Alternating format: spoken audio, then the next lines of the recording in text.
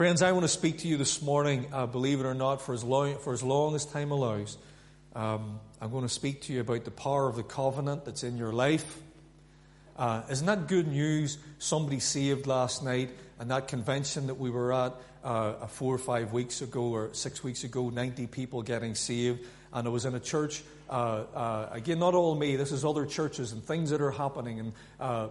And the other side of the country, and 20 people accepted Jesus as their Savior. God is moving in this land of Ireland. God is moving, and He wants to move in and through us. Power of the covenant. We're going to look in Genesis chapter 21, but I want to read a couple of verses from Psalm 34, if I may. And this is beautiful. It starts off by saying, I will bless. This is the covenant. We're talking about the covenant. I will bless the Lord at all times. His praise shall continually be in my lips. Make a decision to worship and praise Him. But Psalm 34, we're going to go to Genesis in a moment. But Psalm 34, I'm going to read 3 things out of it. This is the covenant that you have with your Lord and your Savior. In verse 4, it says, Psalm 34 and verse 4. It says, I sought the Lord and He heard me. Can you say amen? It's the covenant that you have with the Lord. Look at verse 17. Or beg your pardon, verse 6. This poor man cried, and the Lord heard him or her. This is the covenant that you have with your God. Verse 17, more familiar. The righteous cry, and the Lord heareth or hears them. So the person who is seeking, verse 4, could be anybody. Verse 6, the poor person. Verse 17, more familiar, the righteous person. Whether you're just seeking, whether you're poor and seeking, whether you are righteous and seeking, He hears each and every one, each and every time.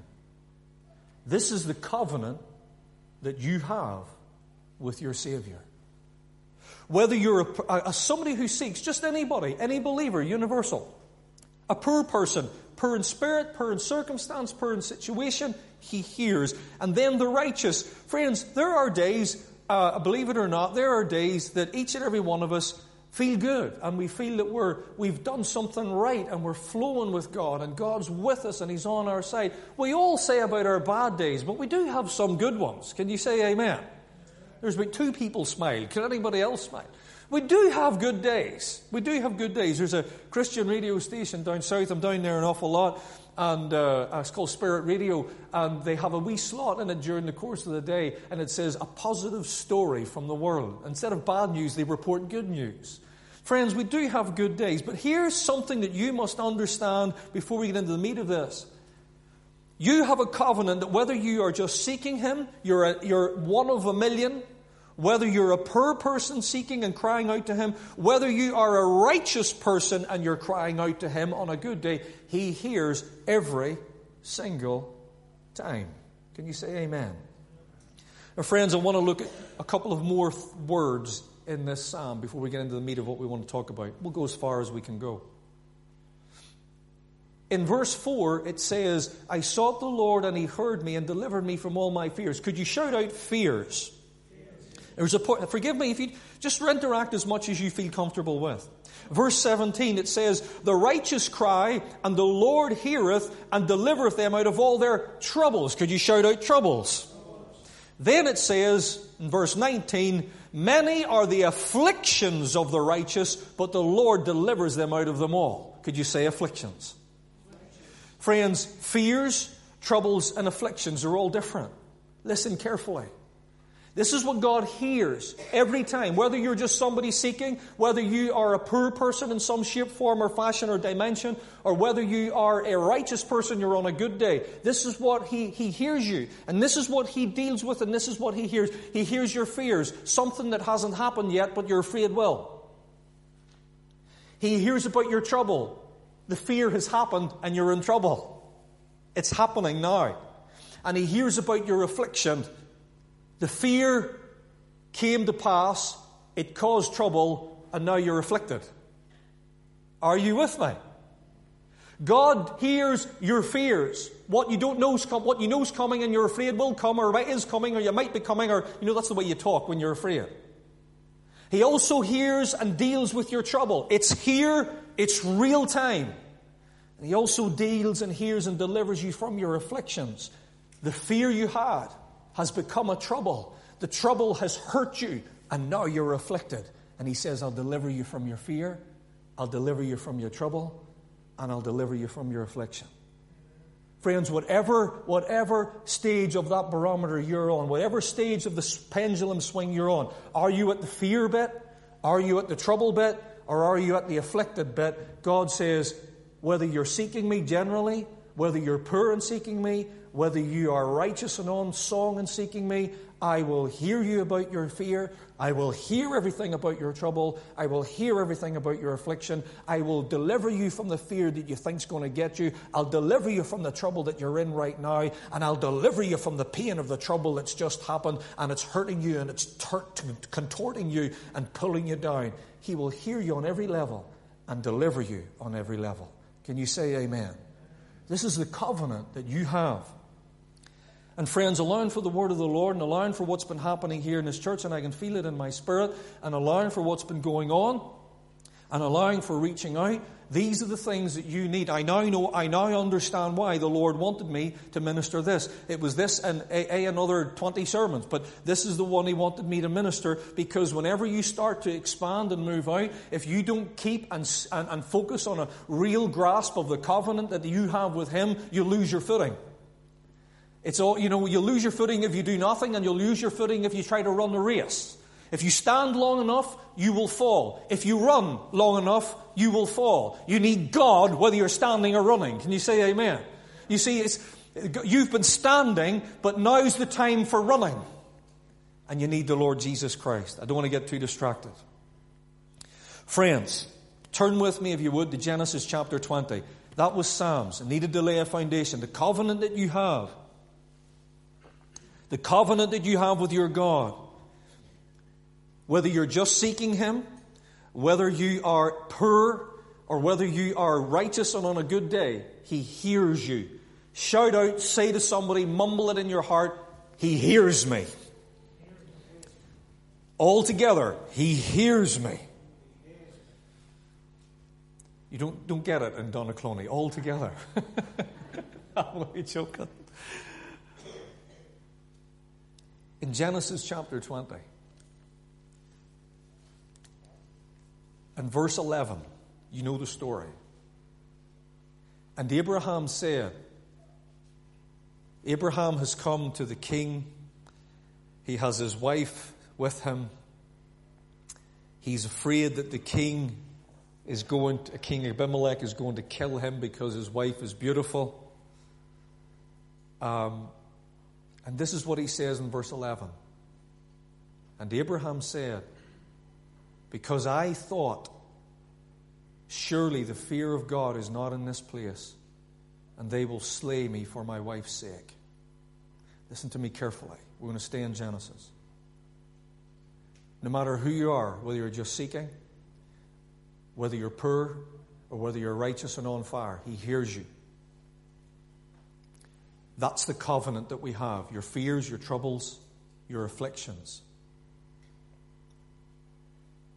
Abraham said in his heart, we've all done it, and if you haven't done it, don't say anything, but come and talk to me afterwards, because I need to know your secret.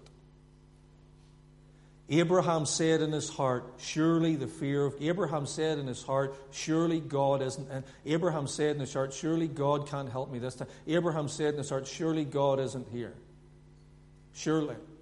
If I could find out who Shirley was, I don't know it, Surely God is... Some people got that, and some people didn't get it.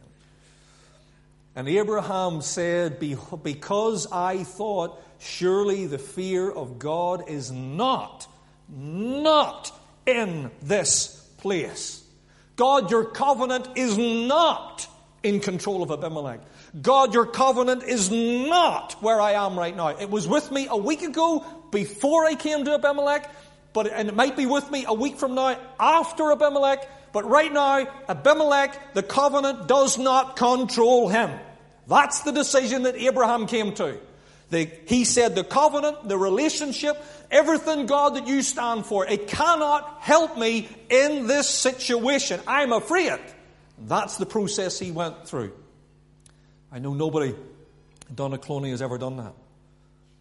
And Abraham said, because I thought surely the fear of God is not in this place, you have a covenant. I don't know what she did. You have a covenant. No matter whether you're poor, no matter whether you are just seeking, whether you're having a good day or a bad day, He will hear you and deliver you. Abraham made a decision, and he decided that the covenant that he had with his God could not be in this place. Surely God could not speak to me now. Surely God could not deliver me in this situation. Look at verse 3. But God came to Abimelech in a dream by night and said to him, this is to the king. He came to him in a dream by night and said to him, behold, thou art a dead man. I believe that God said that with a Northern Ireland accent. Seriously, how many times have you heard dead man? You're a dead man. There's only one way to say that, and that's with a broad Belfast accent. And God said to Abimelech, verse 3, God said to Abimelech in a dream by night, and said to him, behold, thou art a dead man, for the woman which thou hast taken, for she was a man's wife. Here you have, verse 11 comes after verse 3, but verse 11 and the process of it came before verse 3. Abraham has decided in his heart that God's covenant can't apply in this situation. God's covenant applied so much in this situation that not only was he in the country of Abimelech, not only was he in the county where Abimelech abode, not only was he in the palace of Abimelech, not only was he in the household or the part of the palace that Abimelech lived, not only was God's covenant in the very rooms that Abimelech abode, not only was God's covenant in control in the very bedroom where he slept, the covenant of God was in the very brain and dreams of Abimelech the king. And so the very place where, if you read verse 11, because I thought surely the fear of God cannot be in this place. Not only was the fear of God in this place, the power and the authority of God was right in the man's dreams. You have a covenant with the Lord Jesus Christ. And there is no Abimelech. There is no situation. There is no fear. There is no trouble. There is no current affliction because of the trouble caused by the fear that you are in right now, that His covenant isn't in complete control. Let me say it to you this way. God's covenant in your life controls everything and everyone you think it can't. God's covenant in your life controls everyone and everything you think it can't. There are things you know that God can control, and there are things that you struggle with, each and every one of us. God's covenant, your relationship with Him, your prayer to Him, your faith in Him, It controls what you know he can control, and it controls what you think he could never be in control of. Those moments of fear, those moments of trepidation. In Genesis chapter 21, we hear and read through the story of Sarah and Hagar and Ishmael at the point where Sarah has decided she doesn't want Ishmael, or she doesn't want Hagar and Ishmael around anymore. And this is a story that kind of goes off center with the covenant of God to make you and I, who are right in the center of the covenant of God, know how true that is for us. Friends, you are not part of the plan. You are the plan. He came to save you.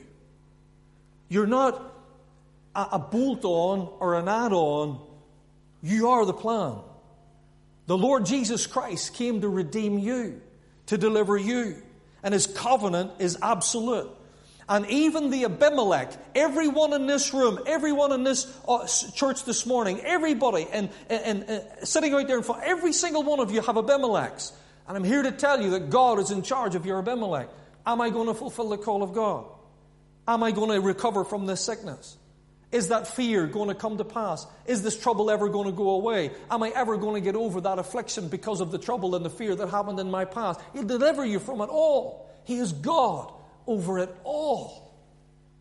Whether you're somebody that's just seeking Him, whether you're a poor person, or whether you're having a good day, He's hearing you and delivering you.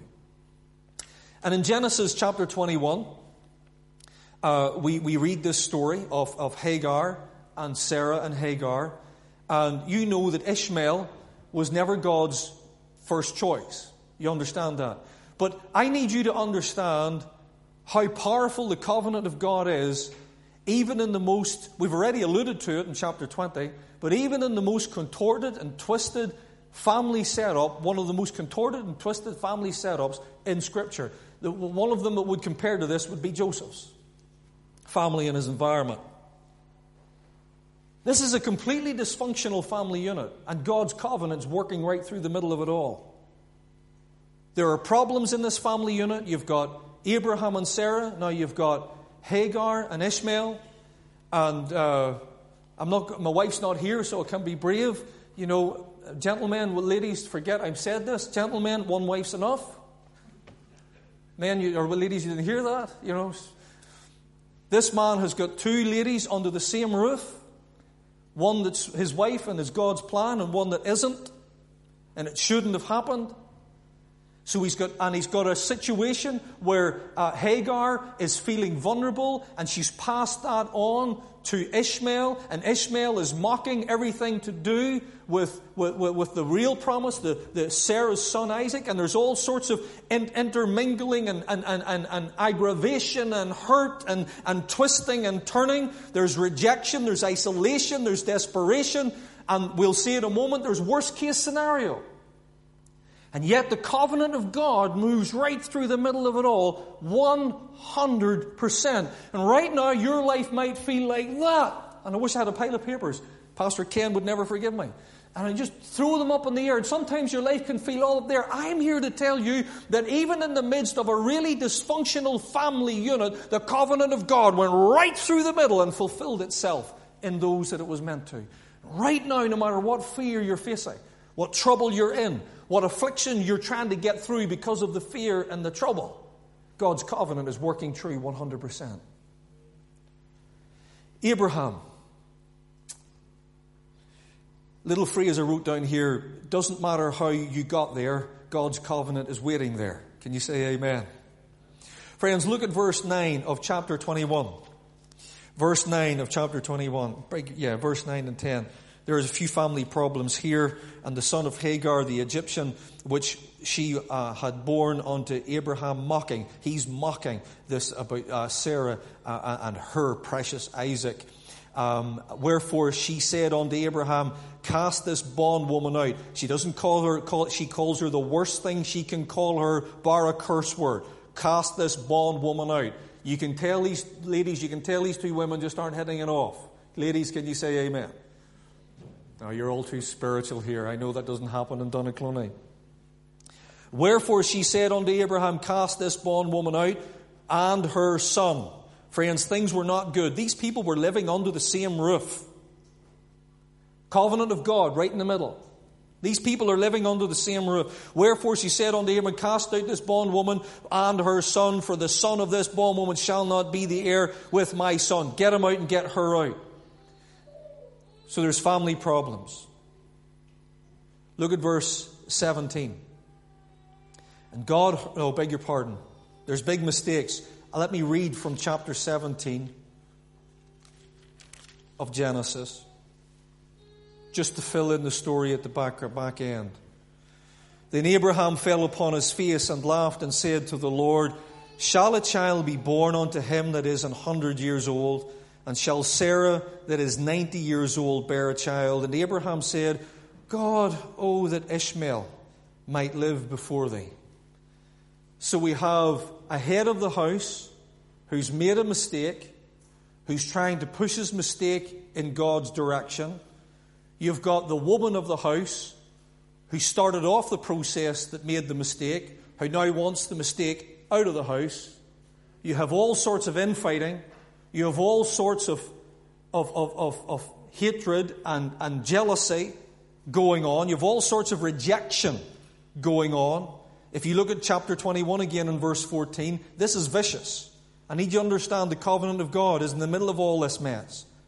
And Abraham rose up early in the morning, and he took the bread and a bottle of water, and he gave it to Hagar, and he put it on her shoulder and the child, and sent her away. And she departed and wandered in the wilderness. Now, I don't know about your thoughts, but would it have killed Abraham to give her a camel and a month's supply? This is pretty harsh. God had said, yes, let her go.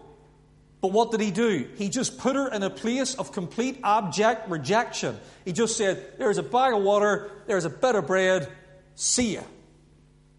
And yet the covenant of God is living and breathing in all of this mess. So there's big mistakes, and there's family problems, and there's rejection. And for Hagar, there's isolation and there's desperation. In verse 15, and when the water was spent, the bottle, and she cast the child under one of the shrubs, and she went and sat her down under against him. This is verse 16, a good way off, as it were a bow shot. For she said, I don't want to see him die. I don't want to see him die. Here's the covenant of God. Here's a complete mess of a situation, and it could be any kind of situation. It's just depicted in the family unit here. And here's this mess of a situation, and yet the covenant of God is meant to be working itself out. This is the worst case scenario for Hagar. There's no social security. There's no backup. There's no support. She's lost out on everything. And to top it all, Ishmael's not really part of the covenant. Ishmael's not really the original plan. There's a phrase, be afraid, be very afraid. And that's where Hagar was. If it was Sarah and Isaac, God's going to deliver. But this was Hagar and Ishmael. What's going to happen? How powerful is the covenant? We know in verse 13 God says he's going to make Ishmael a nation. But listen to this, and you know what, those Bible students listening to me. The Bible says in verse 16 that Hagar went and sat herself down a good way off. She's crying her eyes out, and she says, I don't want to see my son die. She's given up. And God says, I've heard the voice of the lad. In verse 13, God said, and also of the son of the bondwoman will I make a nation, because he is thy seed. I know, Abraham, I know that Ishmael was not my choice. Ishmael is not my plan. My redemption is not going to come through him. But because there is a tenuous, thin line between you and him, and you represent my covenant, I am going to bless that boy. There's the thinnest of lines, born out of a mess of a situation. But because there is just a touch of the covenant in that boy's life, just a tiny, minute touch of the covenant of God in that boy's life, even though it wasn't my plan, even though he's not my perfect will, even though, just because there's a touch, I am going to bless that boy. Friends, somebody becomes a millionaire in a family unit and they bless the rest of the family. They're still the millionaire and everyone else gets blessed. God's covenant is so potent, so powerful, that even in the midst of this circumstantial mess where there's hurt and isolation and breakdown and all sorts of stuff and mistakes going on, even in the middle of it, because there's even a touch of covenant in Ishmael's life, his connection to Abraham, God's covenant is so powerful, so anointed, so potent, that God delivers the lad. He doesn't hear her mother. Forgive me, ladies. He doesn't hear the mother crying. Some of you know this. He doesn't hear her crying. She can cry all day. God won't hear it. This is Old Testament. God didn't hear her cry. He heard the cry of the boy. The boy was lying under the bush crying. And God heard his cries because the boy had a touch of the covenant on him. I want to tell you something right now. You don't have a touch of the covenant on you. You are complete in him, who is the head and not the tail. You are the righteousness of Christ. For in that he died unto sin once, but in that he liveth unto God. Likewise reckon ye also yourselves to be dead unto sin, but alive unto God through Jesus Christ. You, by the blood of the Lamb, you are not part of the plan, you are the plan. You're not a reason, you're the reason why he came. Ishmael is delivered. Hagar is delivered. Ishmael becomes a nation. He isn't even God's choice. He's only tenuously connected to the covenant, but the covenant is so powerful that God still blesses the socks off him and blesses the socks off Hagar. Friend, you are not touched with a wee touch of the covenant. The Bible says that the Holy Ghost has come and he's indwelt in you. Do you know what he said to Hagar with reference to Ishmael in verses 7 or 18 to 20? I'll just pull these phrases out for this because time slipped. He said to her, "Arise." Ladies, listen to me. Men, you too. He said to her, "Hold him." He said, "I will make him." He opened Hagar's eyes and she saw a well that suddenly appeared. And when you're under stress, it's time to get into worship and praise, because when you're stressed, you can't see the answer. The phrase is, you can't see the wood for the trees. And God promised and proved that he would be with the lad. Jordan's 19. Don't ever, ever tell him what I'm about to tell you. Promise? I'm not confident. He's 19 years of age. I'm not embarrassed about this, neither is he. I said this to somebody the other day. Whenever he's not in too late, because 19, they tend to come in late, drives around. My wife prays, he drives. You know how it goes. And he'll be lying there. Now, I will unashamedly go in, and if he's there, I say, "Son, love you." I'll kiss him on the forehead, and I'll say, "I love you. I'm praying for you." I'll text him during the day, "How are things going? Love you. Praying for you." God's covenant would make that act and any act like it miserable. He loves you to bits. Whether you're just a somebody seeking Him, whether you're a poor person, and whether you're a righteous person who's actually got their act together for once, and you think, and then you're afraid you're going to lose it all. You know how it goes. He hears you every time. You do not have a tenuous connection to the covenant of God. You have it all. Every bit of it. He loves you with all His heart. Every time you lay your head to rest, He watches. He looks. The Bible says that He and with this I close, the Bible says, I feel that time anyway, but the Bible says that His thoughts for you cannot be numbered. I'm going to give you homework. Go home and get a calculator. If His thoughts cannot be numbered, do you know what I can number? I can number how many seconds there are. I can number, there's 60 seconds in a minute, yeah? And I can multiply 60 by 60, so that's how many seconds there are in an hour. And then I can multiply that number by 24 hours. Then I can multiply that number by 365 days. And you can work out, by going through that process, that there's something like several million seconds in a year. And the Bible says His thoughts toward you cannot be numbered. That tells me that like a 100-meter race where they break it down to hundreds of a second, God not only thinks about you every second, He thinks about you in between each second. You cannot number the thoughts He has toward you. He loves you. You do not have a bit of the covenant like Ishmael. You have the whole covenant.